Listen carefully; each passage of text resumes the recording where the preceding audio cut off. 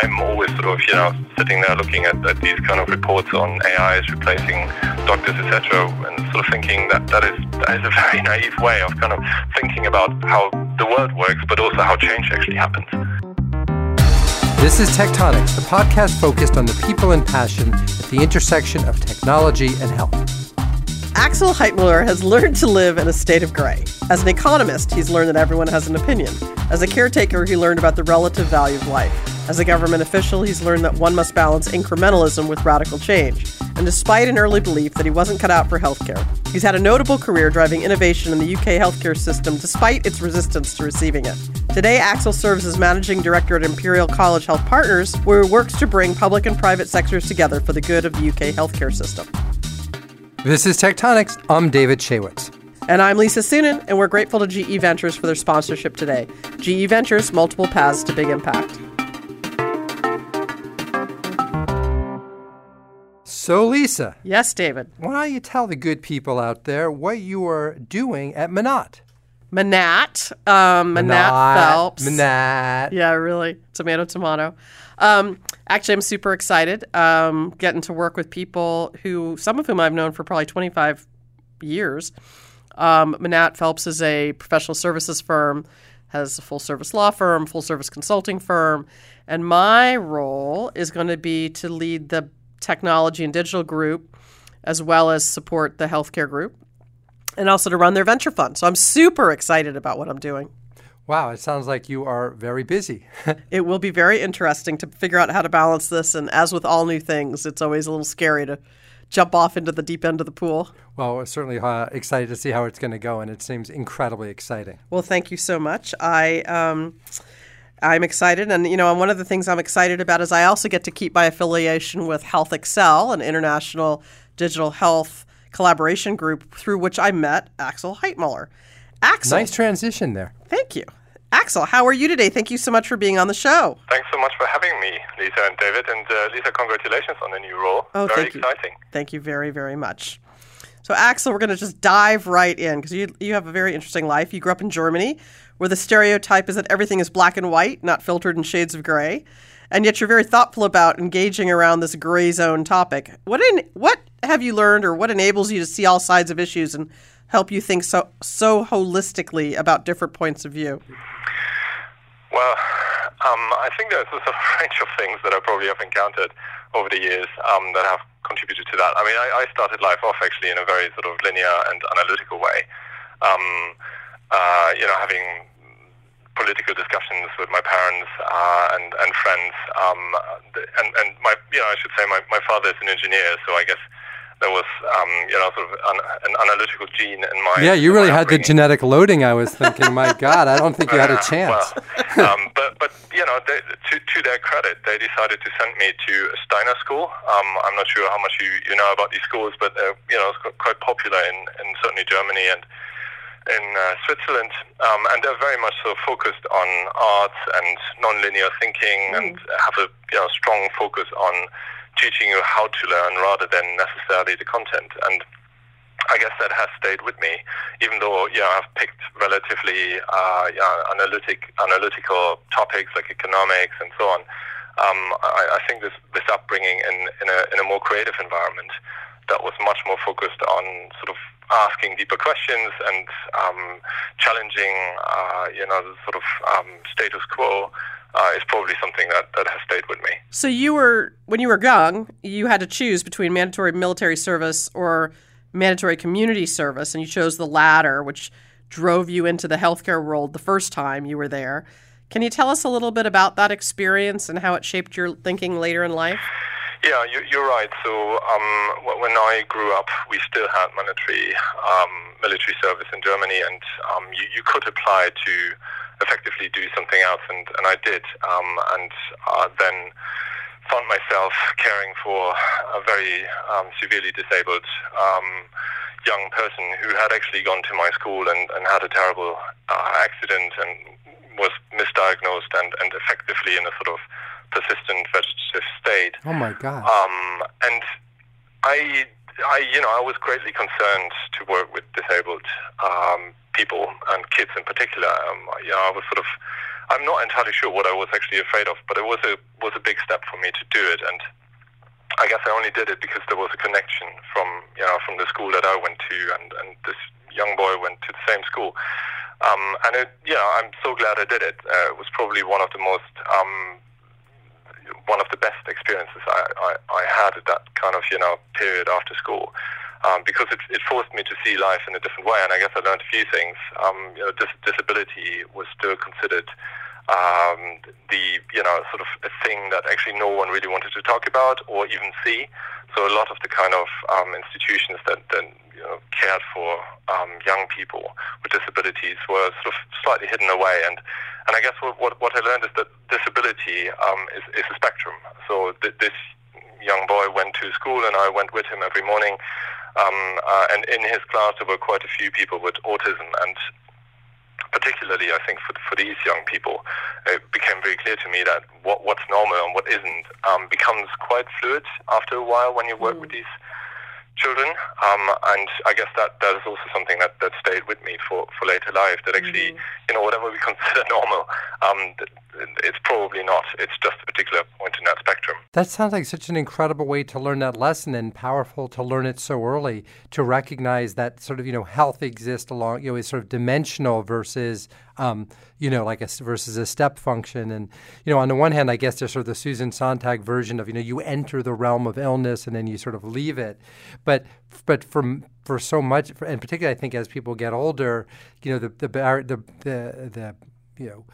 things can get a lot grayer, and you sort of the boundaries between is someone sick, and how one moves between the areas. That sounds like a really profound lesson to have learned in such a dramatic way so early in life. Yeah, and I'm a big fan of these kind of what we call community services in Germany, but they don't really exist in many other countries. And later on, when I was involved in policy, we had conversations in the UK whether it would be really, opportune to actually introduce something like this, because a lot of people here take a gap year and have probably really great experiences, but in many ways, sort of exposing yourself to some of these very challenging situations, I greatly benefited from, and I wish more people could actually benefit from. But there's a trade-off, right? Forcing people to do something after school is a big political step, especially in the UK, where it is much more that the state is enabling rather than sort of hands-on in many areas, which I think it's a shame. It should be something that every sort of young person has an opportunity to go through. But you said also that this experience drove you away from healthcare because it was really hard, and you thought you were not cut out for it. What do you mean by that? Yeah, I guess it did, right? I mean, not so much this particular experience. I then decided to go into economics, and for pragmatic reasons, I basically continued to work in care homes on weekends and evenings to earn some money.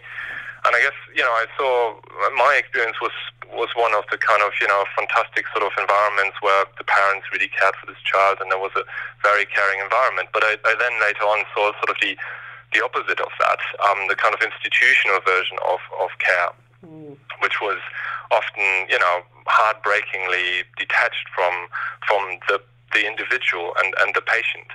And I sort of decided that actually I probably couldn't do that every day.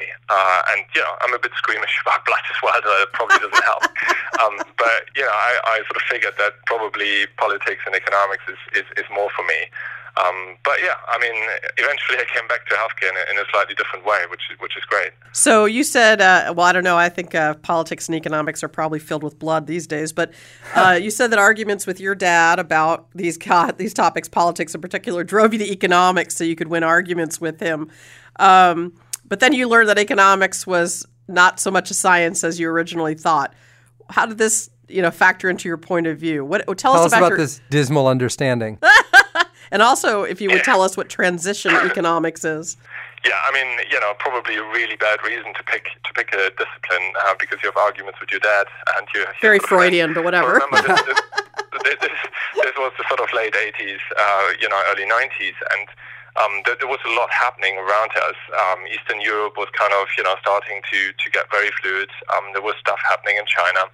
And I had these endless debates about politics, as you probably do, as most young people do. But I felt every argument was somehow coming back to economics. We can't afford it, or the markets, and etc. So I was incredibly curious to actually understand the sort of the mechanics of the economy, and I felt that was a good underpinning for then move into a more political space.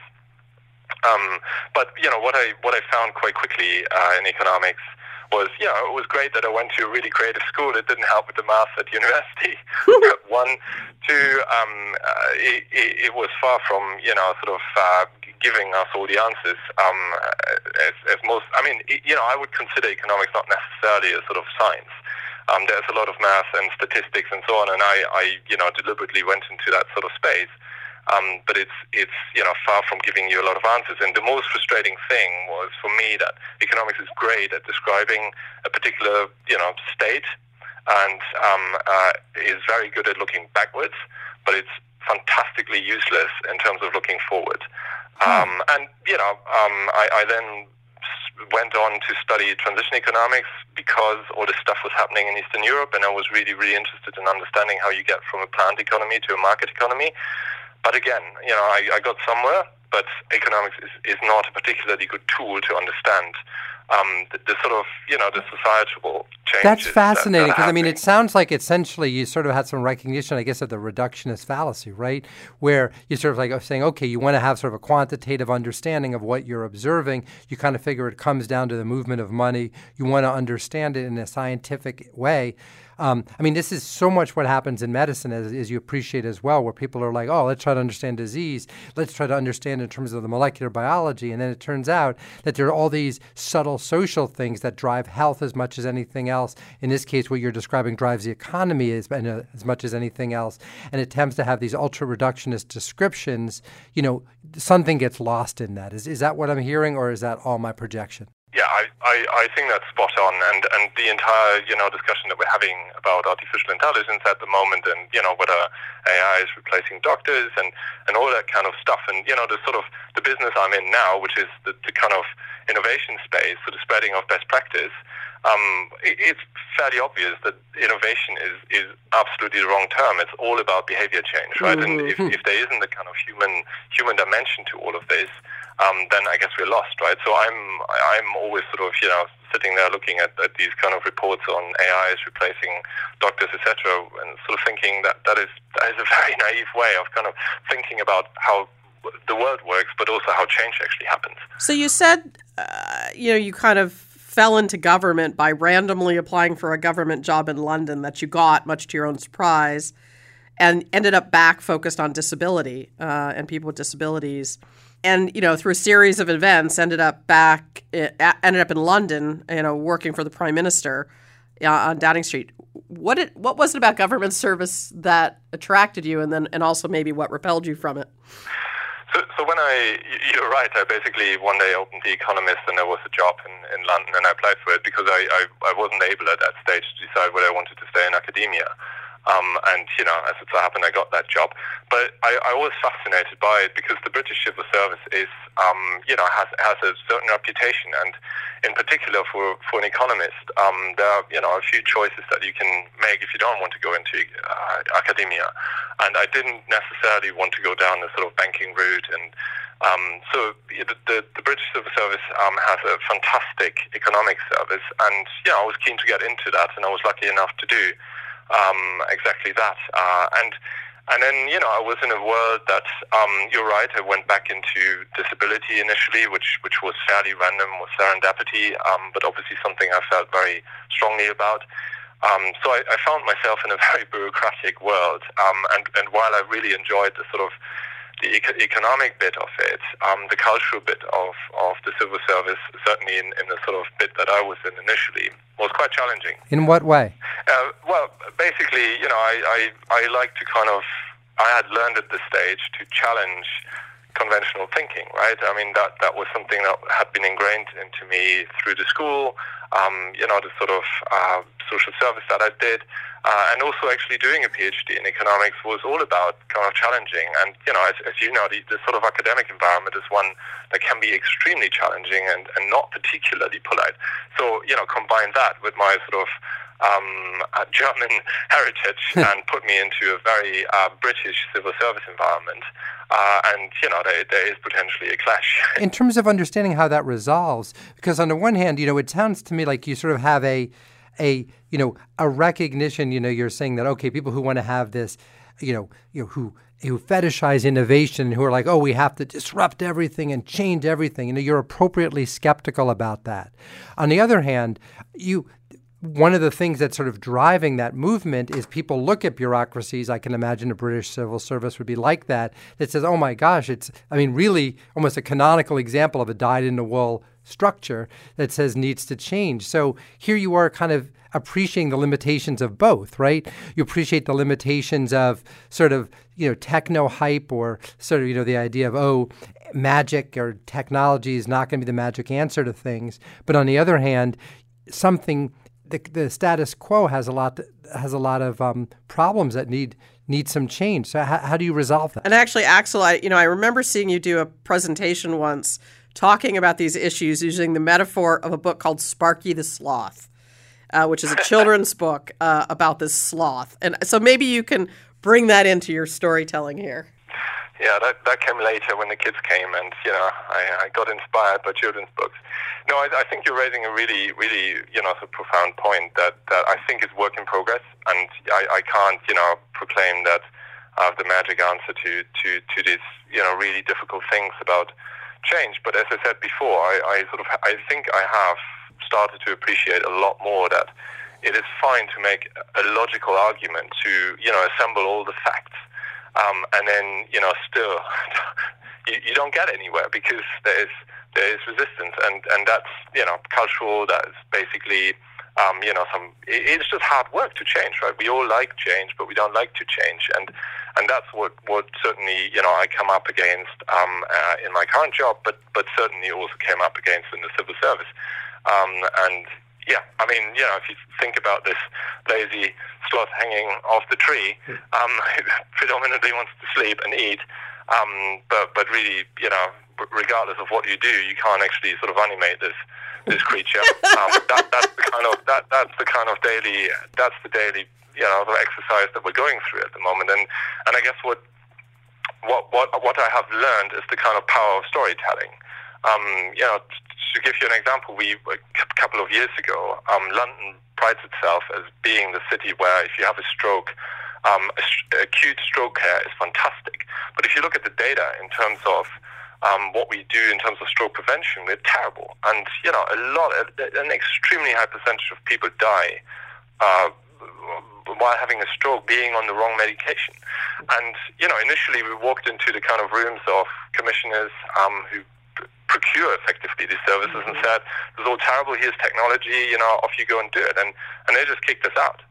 And it was only later when we actually came back into those rooms and could tell a personal story about how many people they had let down and are letting down every day, and how many people are dying and what that actually means, that suddenly the conversation changed, right? And then it was suddenly possible to have a conversation about innovation, to have a conversation about the figures and so on. But there needed to be that emotional connection. That's so interesting. And I think that is very hard to do and very exhausting, right? And so I managed to do that sometimes, but not all the time. And I think if you really want to be good at that space, you have to do it consistently. And some people are really good at that. For us and me personally, it's still working. Maybe you should have gone into behavioral economics, because what you're describing is just what Kahneman would describe, right? Totally. And we're collaborating actually with the Behavioral Insights unit that came out of Downing Street. So my old colleagues set up this Behavioral Insights unit, the whole nudge space. They're working very closely with US colleagues in that. And we're trying to deploy some of those techniques. But, what I would say is they're great at the kind of marginal impact. And you have to do an awful lot of them to add up to a bigger impact. And that's the challenge. So you've spent quite a bit of time. You served 3 prime ministers, so working in the government. and realized you wanted to find what you believed to be or would be a more innovative space. You went to a hospital in the UK and to lead strategy. Was that better, worse, the same? It was tough because, I obviously came out of probably one of the most exciting sort of spaces that you can think of. The center of government, high pace and, constant change and access to power and really smart people. But I left that deliberately because I felt it was a bubble, and then I exposed myself to the sort of the other extreme, the people that had sat at the receiving end of our policy making, if you like, the front line of healthcare. And, I'm not a medic. I came out of central government. You have a significant credibility problem. So why should, Dr. X engage with you or, any of the kind of care professionals, frankly? And so I had to find connection points, and that's where, for example, the kind of analytical space came in, because I learned quite quickly that doctors and care professionals respond to kind of analytics and data and so on, and so that was a connection point. But it was hard. I mean, those 3 years were actually quite difficult on many levels. You now are at Imperial College, where you work on innovation and digital health. What does your role entail now? Yeah, so basically it's not just Imperial College. So Imperial College Health Partners is a network of 8 hospitals and 8 commissioners, so payers effectively. But as you know, there's only one payer in the UK, but still we have these local payers. And then 3 universities, and Imperial College, and we took the name from the college, is but one partner. And think of us as the chief innovation officers for that healthcare ecosystem, which really covers tertiary care all the way to community mental health, primary care. And I guess what the sort of daily struggle is to understand what keeps our partners awake at night, and then find solutions that we can bring in that exist and help them implement it. So we're not interested in tech transfer.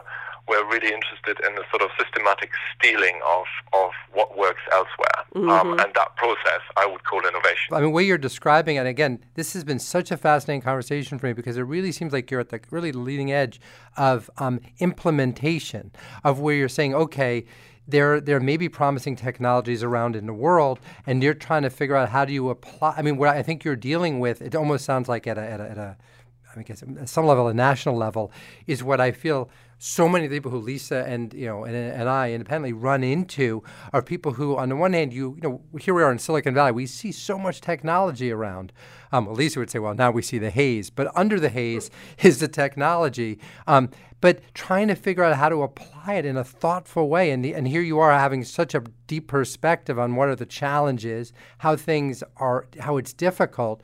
What are some practical examples you've seen that are a path forward, like that where people have identified a problem and have applied technology? If that's the right approach, is that the right approach? I mean, to say, because that's typically what happens is people say, okay, well, let's have a work group that identifies problems. I mean, I think you're asking, what has he stolen? That's worked, right? So to his earlier comments, stole great ideas. Or is that the right way to think about it? Yeah. Like in other words, the way we're doing it is to think about a problem, think about the solution, and try to match them. But I'm wondering, what have you done or have seen that work?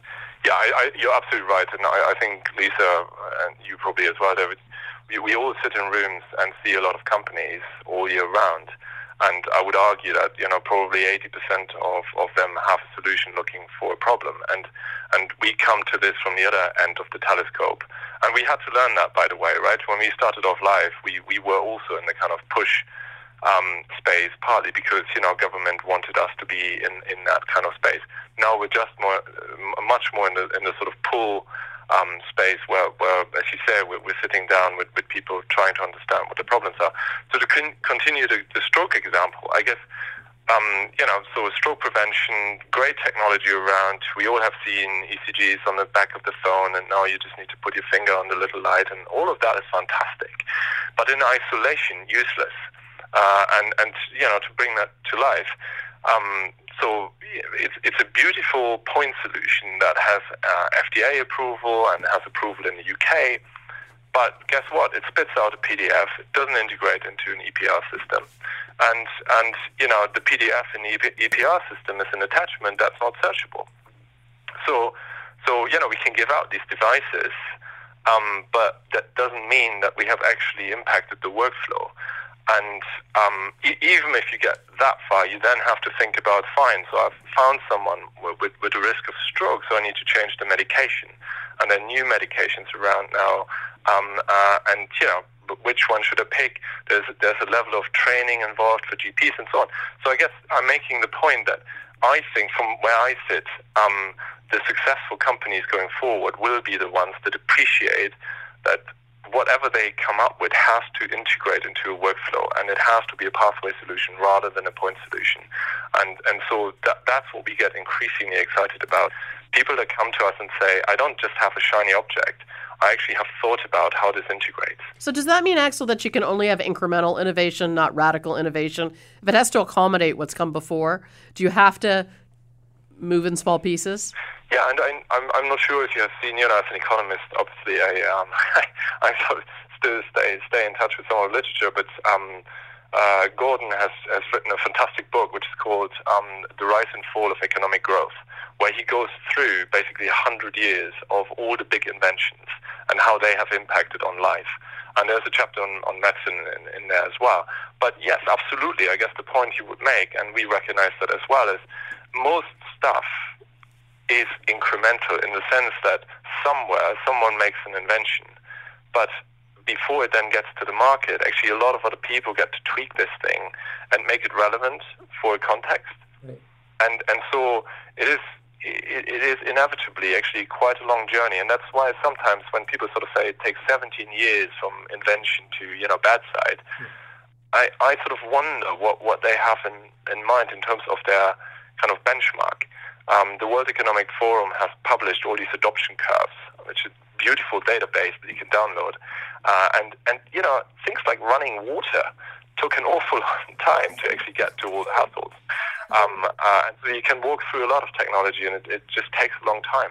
So what you're reminding me of is really stuff that's brought out very nicely by this book, Learning by Doing, by actually a tech guru who's now sort of teaches economic history, I think, James Besson, where he talks exactly about how it, first of all, the number 17, that's been totally, no one takes that number seriously. Someone looked into that, and it was sort of based on really limited data, to put it gently.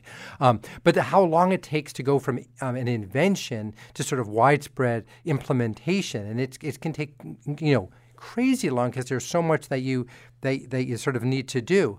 But I guess the question is, when then you think about it, I'm not sure if I sort of saw it as incrementalism versus not, but what you're saying really echoes what I've heard Bob Kocher talk about, what they're looking at Venrock, for example, to invest in. And he said he agrees. He doesn't want point solutions, but you're I think Lisa was phrasing it in the context of workflow. But another way to look at it is saying that, what Bob might say and what people at Verdit would say is no, so therefore they're trying to build a full stack solution. So forgetting about all the verbiage, it's like saying we want to build not just this one little thing, but we want to build a lot of the elements of the system so that it can be useful.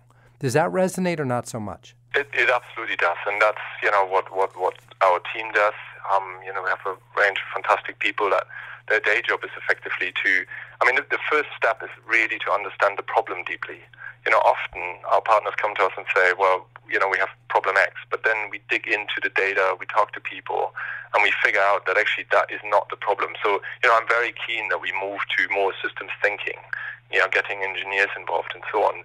And once you have a deep understanding of what really drives this problem in a holistic way, then, the next challenge in this very fragmented innovation world, the world used to be really simple. There were drugs and a bit of medtech, but now this digital world is just crazy, right? I guess that's where sort of platforms like Health Excel and others come in. So then the job is to go out and find actually stuff.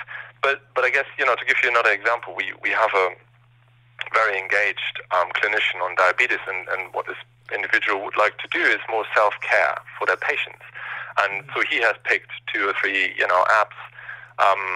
But the problem is he doesn't just need 3 apps. So the challenge is also he needs a platform, and then he needs these three companies to talk to one another and talk to the platform. And guess what? I mean, he wants to focus on the care. He doesn't necessarily want to be the sort of supply chain manager, but there are very few business models around that can sort of knit this community together. And that's in many ways where we're trying to innovate, right, with our procurement people and so on, to see what sort of types of contracts we can get, how we can keep this alive so that it's always the best three apps, so that there's a whole range of things around products that I guess we haven't figured out. So Axel, we're, coming to the end, and one thing I wanted to ask you about is on a different tangent perhaps, although it has some, I think, relation. So now you're a dad with your kids who are probably trying to figure out how to do something to argue with you differently. And, one of the things we talked about was your current sort of focus on what you say to your kids in this difficult time in history where a lot of previous norms are being challenged, and making progress on the lack of empowerment felt by many parts of society, that there must be a way to curate better discussions in society. What are you doing there? What are you thinking in there? And how can we move that conversation forward? Yeah, you're right. I mean, in many ways, we're in fascinating spaces, and we're very fortunate to be in for the opportunities that we have. But in 10, 15 years, if we sort of look back and sort of, see ourselves now at this point of crisis, I'm very fascinated how what people looking back in history sort of consider a crisis point, and very rarely, a bit like innovation, crisis is incremental, right? I mean, the 30s didn't just happen from one day to another. It's fascinating how, sort of little bits of erosion of freedom happened over many years. And I guess what we're seeing at the moment is something very similar, right? It's probably slightly different in nature, but there is something going on. And so the question is, what contribution can we make, all of us, to cushion that, right? I mean, to deal with that risk. And one observation, which bizarrely also comes actually out of the health world, is we don't seem to have very sophisticated conversations, right? So basically, take healthcare data. The whole privacy issue is hugely contentious in the UK, and we do sort of tokenistic consultations with patients about whether they want to share or not. I guess in the US, people for some years, and the Obama White House and others have pioneered this, they have focused much more on deliberative processes, deliberative democracy, and a lot has been done on genomics and so on. And I guess there's a sort of wider point, right? Do we actually not just need to think about what kind of policies address the current issues, so, immigration and redistribution and globalization, but also how we conduct politics, and whether we actually need to have completely different conversations and the quality of the conversations and move into proper dialogue. And that's where, I'm getting increasingly interested in deliberative democracy, and how we can scale that. So in many ways, I look at this through a very similar lens from the kind of, day job, which is there is something that actually has been proven to work. So take the abortion debate in Ireland. They had a referendum on abortion. Hugely difficult given the cultural context, but it prepared this very carefully through public consultation and deliberation. And it succeeded. It was a fantastic example of how this can be done. So how can you take something that works and scale it and be innovative in democracy? That's sort of, the thing I'm getting increasingly interested in. Well, that's great. I hope you're highly successful in your efforts there. I think we all need it. Thank you so much for being on the show today, Axel. It was a great conversation. Fascinating discussion. Yeah, I really enjoyed it. Thanks so much for having me. Real pleasure. Today's guest, Axel Heitmueller, was speaking to us today from London, where they have way better accents than David or I. Axel has such an interesting point of view, and I appreciate the way he's deeply thinking about how we curate conversations that include everyone, whether they're about data or healthcare or social justice. Yeah, I thought every aspect of that conversation was really interesting. He seems so realistic at this point. I mean, it was almost painful because I know, right? He's so thoughtful, and it's almost one of those things where when they describe us, sort of the most successful leaders aren't the most realistic ones, or they're the ones who are sort of almost have like a an unreasonable optimism or an unreasonable belief, whereas he seems sort of so grounded and so aware of all the problems. I hope that he'll still be able to sort of use this grounded approach to still sort of guide his organization in the place they want to go. Well, I actually think that grounded approach can be pretty useful in some of the healthcare conversations that go on. No, I mean, you and I mean, just not to protract this, but I think for both of us, our premise is being grounded and being, not, trying to recognize the limitations. But when you're trying to do something that's so difficult and you start off with such a deep recognition of the limitations, I just hope he's able to muster the enthusiasm that he's going to need. You almost have to have an unreasonable belief that you can achieve something to get it off the ground. Well, you can follow David Shawitz's writing at Forbes and the occasional Wall Street Journal review as well. And you can follow Lisa Sunin at Venture Valkyrie. Also, please make sure to help people find the show and rate us on iTunes. We are very grateful today to GE Ventures for their sponsorship of the program. GE Ventures, multiple paths to big impact. Cheerio. Take care.